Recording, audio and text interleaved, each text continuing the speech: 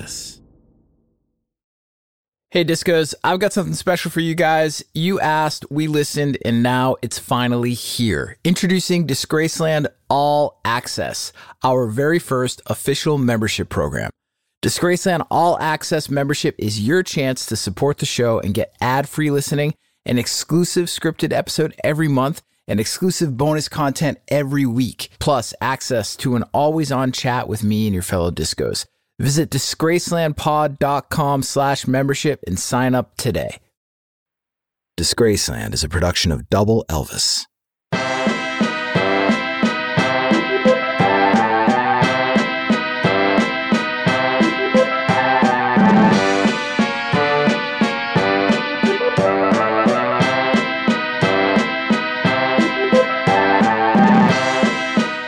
The stories about the Velvet Underground are insane. They sang candidly about heroin, speed, and S&M. And those subjects would be controversial even now, but at the time in the 1960s, they were completely taboo, unheard of in pop music. No one sang about drugs and sex like that, but no one was the Velvet Underground. Their members included drug dealers and junkies, and their perverted stage show offended liberal hippies. Their first manager, Andy Warhol, nearly died during an assassination attempt that left him physically and mentally shattered for the rest of his life. Their songwriter, Lou Reed, was hell-bent on transcending the art scene to achieve major commercial success, no matter who stood in his way. Despite of and because of all of these things, the Velvet Underground made great music. Some of the most cutting-edge music that predicted punk rock, music that launched 1,000 bands. Unlike that clip I played for you at the top of the show, that wasn't great music. That was a preset loop from my Mellotron called Union Square Dance MK1. I played you that loop because I can't afford the rights to Mrs. Robinson by Simon and Garfunkel. And why would I play you that specific slice of Goo Goo Cheese? Could I afford it? Because that was the #1 song in America on June 3rd, 1968. And that was the day that the Velvet Underground's former manager, Andy Warhol, was declared clinically dead. A moment that had ramifications on both the future of the band and the future of rock and roll.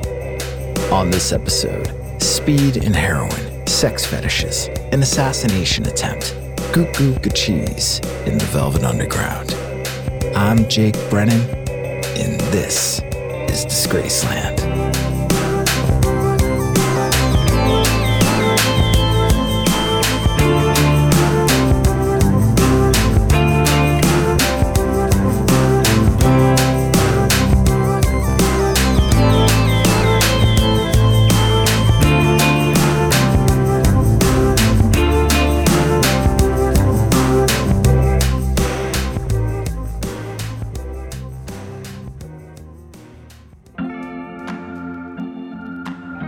Maureen Tucker didn't know what the fuck she was looking at. The flowers in the hair, long flowing blouses, fringe and Technicolor tie-dye. This one girl, she didn't even have shoes on. And the girl stuck out 2 fingers like bunny ears. Peace and love. Peace and what? The hell was wrong with these people? This was 1966. Look around. California, Vietnam, Mississippi, goddamn. There was no peace. Back home in New York, the only peace you got was the few minutes it took to give blood so that you could earn a couple bucks to make it through the rest of the week. And love was not free, and it was not easy. The LA hippies were equally confused by Mo. Was this a woman standing before them, or was this a man? Why did she or he play the drums standing up? Black clothes? Sunglasses? Inside the club? At night? Mole people. Moles on speed and smack instead of grass and LSD. Didn't they know they were on the West Coast? And they had permission to be happy here. Inner bliss was just a California dream away. Mo knew it was useless to try to explain herself to these morons. They didn't even get Nico, the most beautiful thing about the Velvet Underground. Nico was tall, exotic, magnetic, but she was a deadpan kind of knockout. Her deep voice was strange, and her lack of affectation was even stranger. She was a block of ice, way too cool to melt in the hot California sun. Mo would take the repressed Midwest over this fantasy any day. Because that's what this was, a fantasy. Jesus, they even had a band called Love. Love! It was the biggest pile of bullshit Mo had ever seen.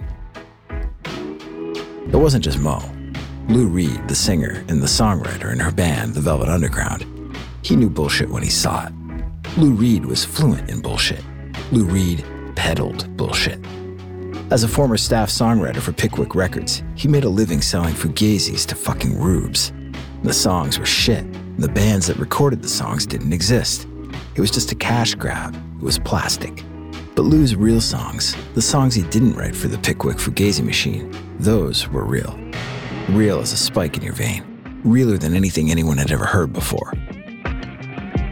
While the Beatles were busy singing coded drug songs like Got to Get You Into My Life, the Velvet Underground weren't coding a damn thing. I'm Waiting for the Man and Heroin were metaphor-free songs about junkies and A-heads.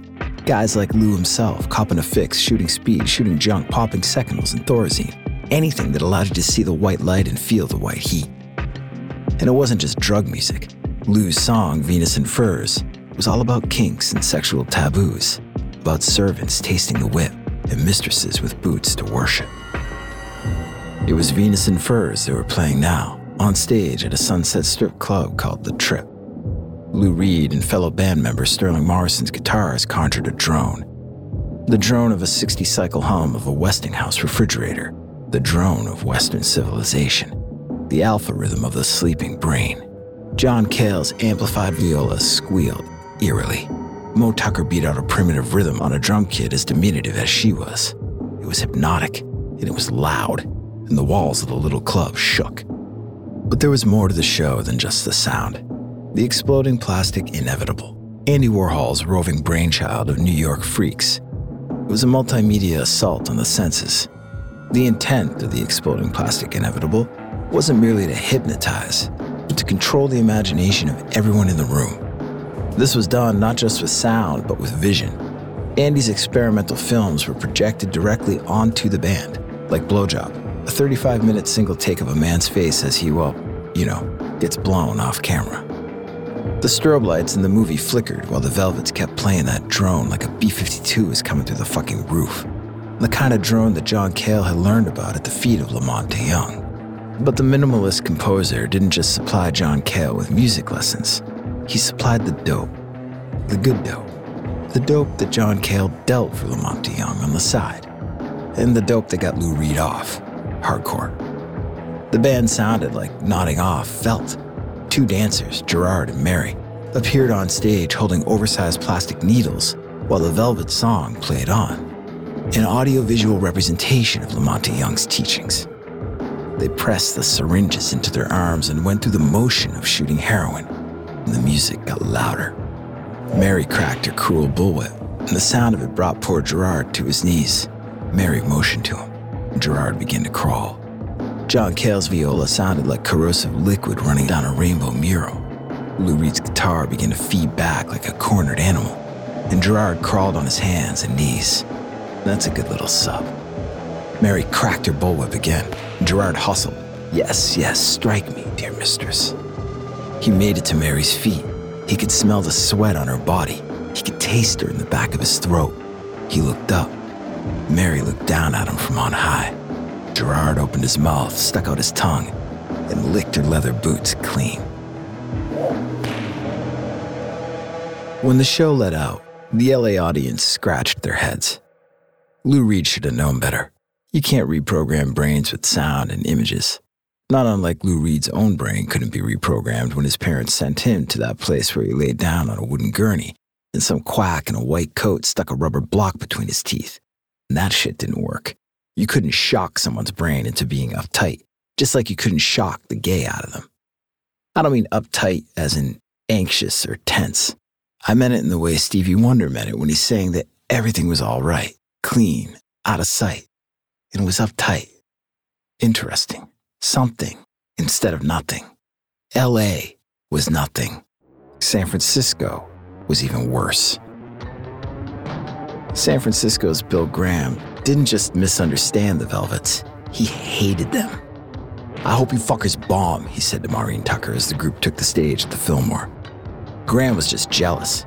Jealous that these people were cooler than he was. Jealous that he'd never get to fuck Nico. Jealous when he realized that he, Bill Graham, the music man of the Haight-Ashbury, the guru of the Fillmore, that he was not the true originator of the trippy rock and roll light show, as he so often claimed to be, and therefore was patently not uptight. It was Marshall McLuhan, the famous 20th century philosopher of mass media, who officially gave the Velvets credit over Bill Graham for inventing the rock and roll light show. In his book, The Medium is the Massage. Yes, I said massage. That's a pun on McLuhan's most indelible phrase, the medium is the message. In 1966, no rock band was more aware of the potential of their own medium than the Velvet Underground. And no band peddled a more transgressive message than the Velvet Underground. Speed, heroin, trash novel kink, solicitations and acts deemed lewd and indecent by local and federal law, sins of bad taste and sins against quote-unquote nature. The Velvet Underground was the medium, and the message was crime.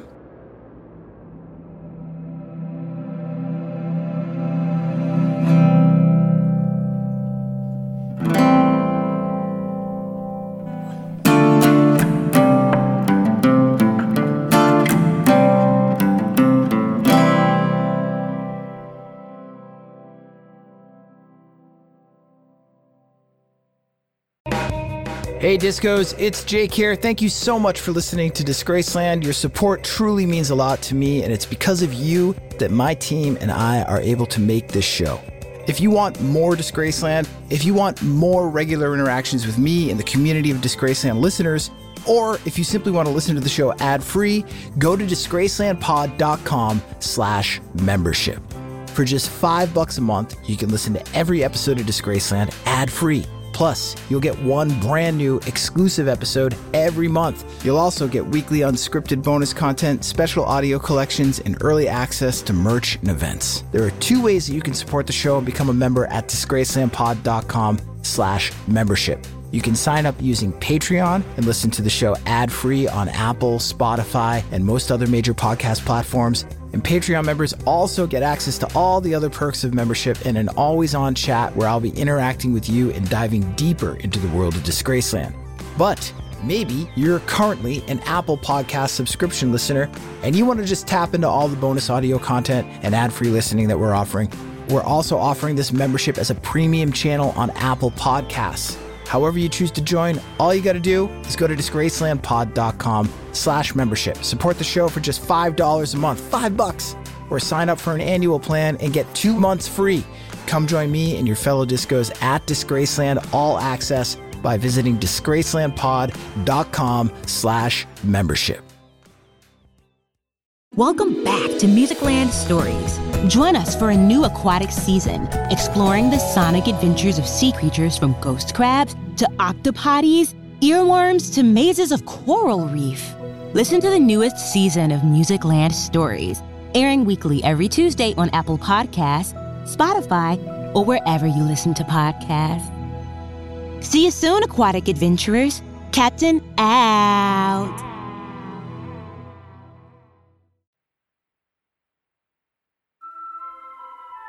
You are a rat. You're a fucking rat. Andy Warhol was pissed. His face was beet red. Lou Reed had seen Andy in all his moods before. Shy, playful, combative, horny, but he'd never seen him so angry. Lou played it cool, more like ice cold. It wasn't personal. It was just, business. Andy could feel hurt and betrayed all he wanted. Didn't bother Lou at all. What did bother Lou was what had become of his band. He was the songwriter. He was the brooding provocateur. John Cale could argue with that all he wanted. John was there from the start, after all, not just copping nickel bags of junk with Lou, but providing a creative foil that juxtaposed experimentalism with Lou's street-tough poetics. But Lou Reed wasn't in a rock band to be experimental. He wasn't here to have some art film projected onto his body. Lou Reed wasn't a fucking soundtrack. He was a rock and roll animal. He was made to make people shake to that fine, fine music. Lou Reed wanted to be a star, and the way he saw it now, in 1967, Andy Warhol was the star. And don't get him wrong, Lou was grateful for Andy's help, no doubt. Without the patronage of one of the most commercially successful disruptors of the modern art world, the Velvet Underground wouldn't have a debut album out on Verve Records. Andy had the scene, Andy had the buzz, and most importantly, Andy, at the time anyway, had the dough. Andy's money paid for the Velvet's instruments, their equipment. It paid for their rehearsal space and their tour. But that money also gave Andy Warhol the right to pull rank. Like when he hired Krista Pifkin, aka Nico, as the group's co-lead singer alongside Lou. Any artist knows that beauty is in the eye of the beholder, but Andy Warhol wasn't just an artist, he was a businessman. He knew that you needed more than 3 irritated-looking dudes and one androgynous drummer to sell records, and an ex-fashion model sold records. Lou, on the other hand, saw Nico as a femme fatale, a double cross, there to marginalize his involvement, there to sing his songs. Sunday Morning, the lead track from the Velvet Underground's 1967 debut album, The Velvet Underground and Nico, was written by Lou for Nico. But when he found out it was also going to be the album's lead single, Lou took it back. He sang the damn thing. He wasn't having some 50-foot-tall blonde bombshell casting a shadow on his side of the fucking street. It wasn't paranoia. It wasn't jealousy. Okay, maybe it was. But it was something else too. It was self-preservation. Just look at the New York Times review of the Velvet's live show. The same one that baffled the hippies out west. The Times made sure they mentioned Nico, the quote, famous fashion model and now singer, unquote, as well as John Cale, who was dubbed the group's leader. But the article never mentioned Lou Reed, not once. And that got under Lou's skin. Now, he had this album, this incredible album, and his name was nowhere on it. Andy Warhol's name was on the cover, twice, produced by Andy Warhol, was printed on the back of the LP jacket in the font just as large as the title of the record, which was rich because, Andy knew fuck all about producing a rock and roll album. And there it was again on the front of the LP jacket, just below that giant dick. Okay, it wasn't actually a dick. It was Andy's print of a yellow banana that he stole off an ashtray from some promotional item printed a couple decades before. That banana was actually a sticker that you could peel off slowly to see this bright pink banana flesh beneath it. Okay, come on now, that was a dick. It's definitely a dick. Lou didn't even mind that it was a dick. Lou was fine with dicks. The problem was that Andy was a dick, and it was Andy's name. And yes, Andy's dick. And maybe Lou would have looked past all that if the album had just sold well, but no one was buying it. The Velvet Underground and Nico was roundly ignored when it was released in March of 1967. The record label didn't promote it. No disc jockey was risking their job to play songs about junkies and speed freaks and S&M on the air. Not even their own hometown. The Velvet Underground, a band that was a mirror to the thriving, seedy underbelly of New York, was effectively banned by that same city. Lou Reed didn't want excuses, though. He wanted success. He wanted fame. And more than just those 15 minutes of fame that Andy Warhol kept going on about. Andy could whine and moan all he wanted, but Lou was tougher. And Lou was more than tough. In his mind, he was a fucking king. A king fueled by methamphetamine. Wired on speed. Lou thought faster, talked faster, and acted faster. And if Andy wanted to call him a fucking rat, then fine. Lou could stand being a fucking rat. It was all this other bullshit he couldn't stand anymore. The elevator made its way up to the 6th floor of the Decker building. When it arrived, the bell rang out and the doors of the elevator slid open. Andy Warhol, dressed all in black with his shock of silver hair perched on top, stepped into the hallway and began to walk towards his office. A woman was waiting for him. He knew her. She looked impatient. Andy assumed she was there to talk about her script. The script she wanted Andy to produce. But she wasn't holding a script today. Instead, her fingers were clenched tight around the handle of a .32 Beretta. After his professional relationship with the Velvet Underground came to an end, Andy Warhol relocated his studio, The Factory, to Union Square, the kind of neighborhood in the late 60s that you'd find in a Lou Reed song. But Andy no longer had Lou Reed or his songs, and New York no longer had the Velvet Underground. Andy's old band was busy creating a new family, 200 miles away, in Boston. No bullwhips, no light show, no film projections, just rock and roll. Andy couldn't help but take it personally. the snub, the relocation. But the Velvet's exile to another city was a self-imposed middle finger aimed at all of New York in general. Andy liked to think the band extended an olive branch to him when they had him create the cover art for their second album. But the music had changed since the first record. White Light, White Heat was jittery, aggressive, and the sound of amphetamines and haste, fuzzy and distorted, and it had 100% less Nico. Getting Andy out of the picture was only the first step in Lou's plan. With Andy gone, Lou set his sights on the German model. Nico was a concept, a marketing ploy. She wasn't part of the band. Not really. Lou did his fast-talking, pill-fueled King Rat thing and got John Cale to agree with him, so when the time came to fire Nico, and that time came real fucking fast, John had Lou's back. Plus, White Light, White Heat was a brand new sound. It was fast, it had nails and teeth, it was dog-eat-dog, bitch on bitch. It was survival. People who were gathered near Andy Warhol's office scattered when the first shot went off. The barrel of the Beretta was smoking in the woman's hands. She pulled the trigger again. Andy watched in horror as someone was hit.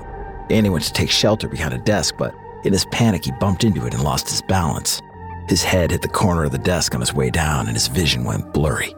And then she was on him. The butt of her Beretta pressed hard into his right side. He heard the pistol fire again, then a burning sensation just under his armpit. Blood began to pool on the floor beneath him. The gunshot was so close, so loud. His ears were ringing, a drone, one long note. It rang out into infinity, smothering his head, like the strings of a bow across a viola or feedback from an amplifier turned all the way up to 10 or an elevator bell cast down a hallway to hell. A soundtrack to his pain. He saw an array of colors made of tears. He spat up blood. It hurt to breathe. Jesus fuck, he'd been shot in the fucking lung. He knew it. He could see his business manager, Fred Hughes, out of the corner of his eye, on his knees, hands raised, begging, "Valerie, I'm innocent." She walked over and aimed the gun at Fred's head. "I'm gonna shoot you." Fred whimpered. He knew the dear mistress was about to strike. "Valerie, don't shoot." As she pushed the gun closer to Fred, "I have to," she said. Andy closed his eyes and waited to hear the gun fire one more time. Before it did, the elevator bell rang out. Andy opened his eyes. He struggled through double vision to look, but there was nothing to see. The elevator was empty. The room went dark, and Andy Warhol dreamt for 1,000 years. We'll be right back after this word.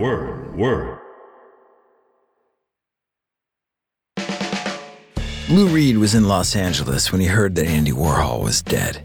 Technically, Andy had been pronounced clinically dead, but that was before the doctors at Columbus Hospital went to work. They cut his chest open, and they massaged his heart with their hands, and they brought Andy back to life. The bullet from Valerie Solanas' Beretta had ripped through Andy's stomach, his liver, his spleen, his esophagus, and both of his lungs. He should have died. Instead, he had a new lease on life.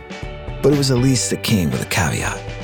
He developed an incisional hernia during the 5-hour procedure, which meant he'd have to wear a corset for the rest of his life to keep his internal organs in place. Lou knew he should call, and that would be the right thing to do.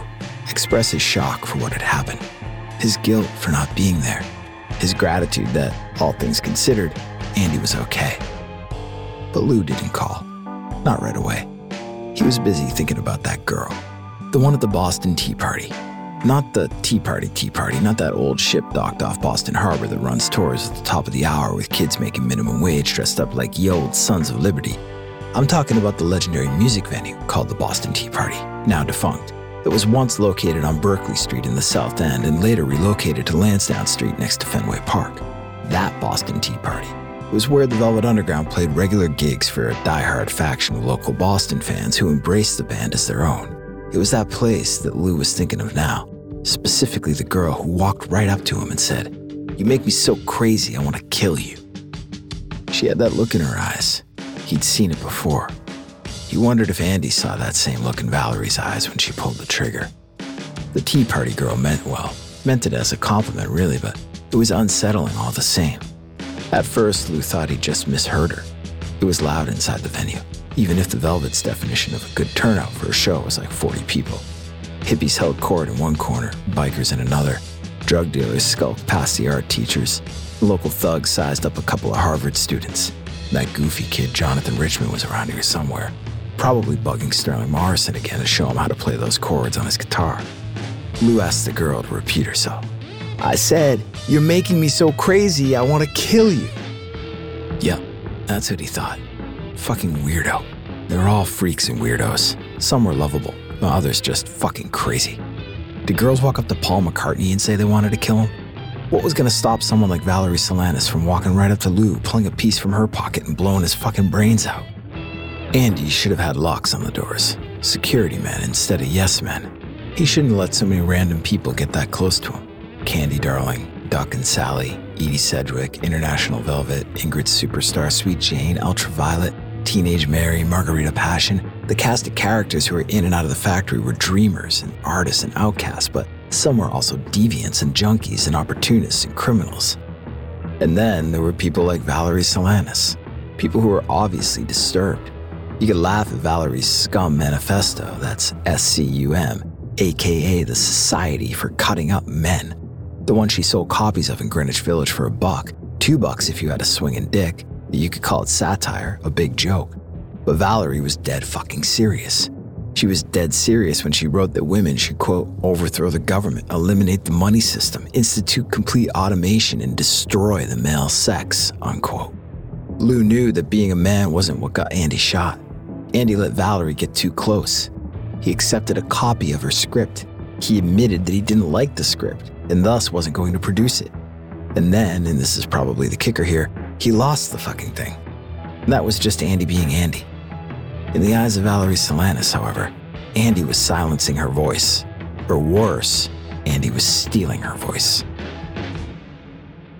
Later that evening, on June 3rd, 1968, while Andy Warhol was fighting for his life in the hospital, Valerie approached a cop in Times Square and gave herself up. She said that she shot Andy Warhol because he had too much control over her life. Days went by and Lou still didn't call. But that didn't mean he wasn't thinking about Andy, or that he wasn't thinking about what Valerie Solanas had said about control. Control was the thing. Control was all you had. Andy lost it, and Valerie went looking for it. And that got Lou thinking about John Cale, an integral part of the Velvet Underground before they adopted that name, since way back when they were the Primitives, and then the Warlocks, and then the Falling Spikes. Where once Lou saw a partner, Lou now saw a rival, someone jockeying for position, someone jockeying for control. John Cale was no different than Nico. John Cale was in the way. John Cale was a hurdle, and Lou Reed didn't fucking jump over other people. Lou was beginning to see the light. Not that Sterling Morrison or Mo Tucker could tell. It was impossible to tell if Lou was happy or sad, pissed off or excited. Sterling and Mo sat across the table from Lou and watched uncomfortably as he tried to smile. But he couldn't. Like he literally could not make his face form a smile. He tried, and his cheeks and lips contorted into some painful monstrosity of confused emotion. The junkie's smile. The smile of a man whose musculature has been altered by methamphetamine. Lou didn't need to smile. He just needed to talk. To remind Sterling and Mo that the Velvet Underground had 2 albums out. 2 albums on a major label, on Ella Fitzgerald's label for God's sake, and nobody was buying them. Nobody was playing them. No one outside of a couple weirdos at the Tea Party knew who the fuck the Velvet Underground was. The band needed to make a change if they were going to survive. And not just survive, but thrive. They had to make it. And to make it, they needed a hit. No more noise, no more experimentation, just songs. Lou had the songs. Lou just needed good players who could execute those songs the way Lou intended. John Cale was not one of those players. John Cale had his own ideas, and Lou didn't need those ideas. Lou needed songs, and Lou needed control. Sterling and Mo were shocked. John Cale out of the band? That would be a crime. But any and all objections Sterling and Mo raised were quickly withdrawn. Because if John stayed, Lou was leaving. And Lou being the primary songwriter meant the band would cease to exist if he was gone, which further meant Sterling and Mo would be out of a job. And they had no other choice but to agree with their leader. And Lou Reed did what leaders in control do. He delegated. He told Sterling Morrison to go find John Cale and tell him he was out of the band.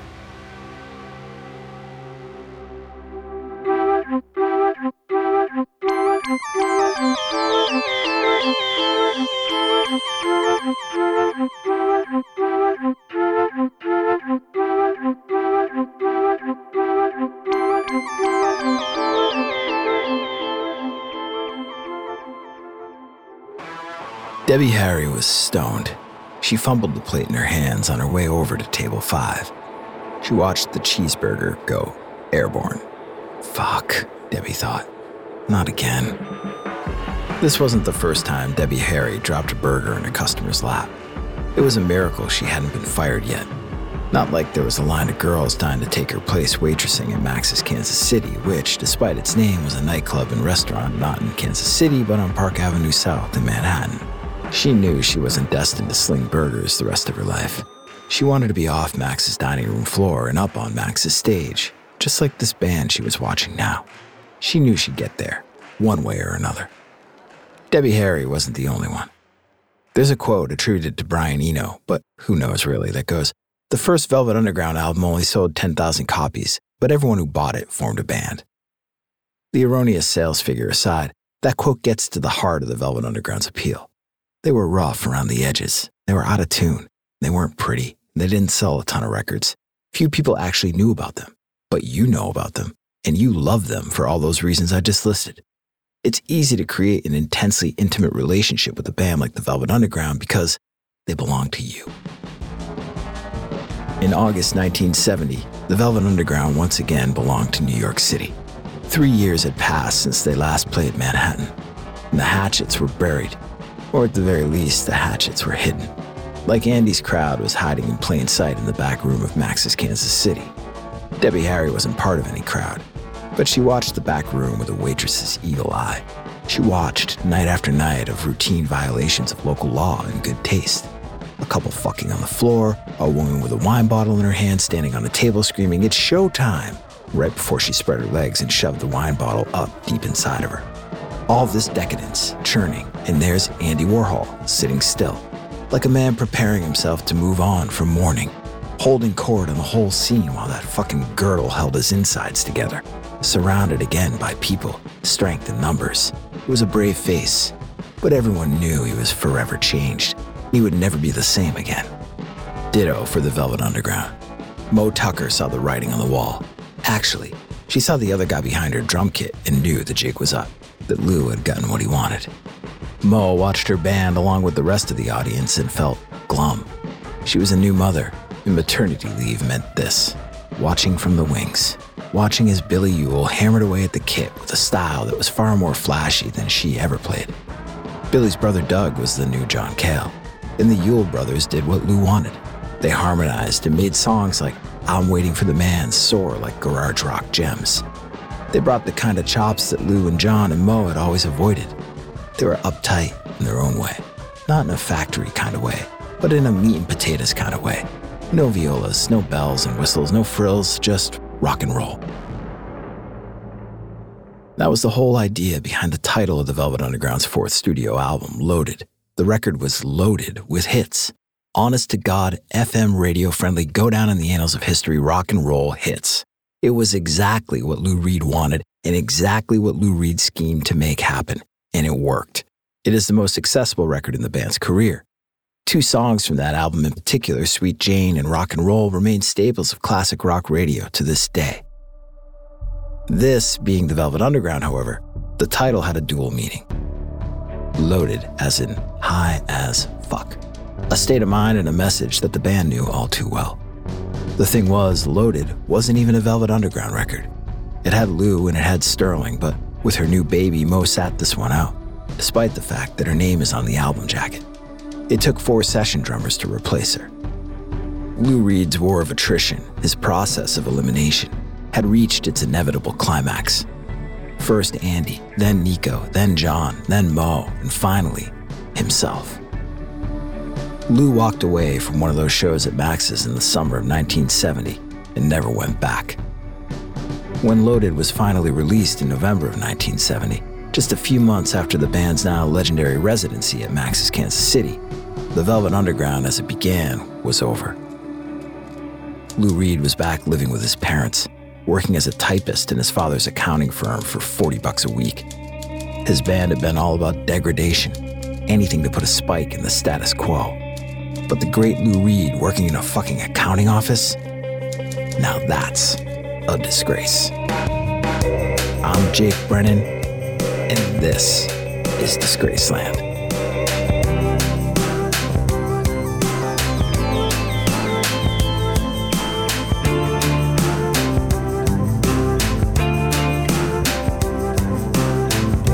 Disgraceland was created by yours truly and is produced in partnership with Double Elvis. Credits for this episode can be found on the show notes page at disgracelandpod.com. If you're listening as a Disgraceland All Access member, thank you for supporting the show. We really appreciate it. And if not, you can become a member right now by going to disgracelandpod.com/membership. Members can listen to every episode of Disgraceland ad-free. Plus, you'll get one brand new exclusive episode every month. Weekly unscripted bonus episodes, special audio collections, and early access to merchandise and events. Visit disgracelandpod.com/membership for details. Rate and review the show and follow us on Instagram, TikTok, Twitter, and Facebook at DisgracelandPod and on YouTube at youtube.com/@DisgracelandPod. Rockarola. He's a bad, bad man.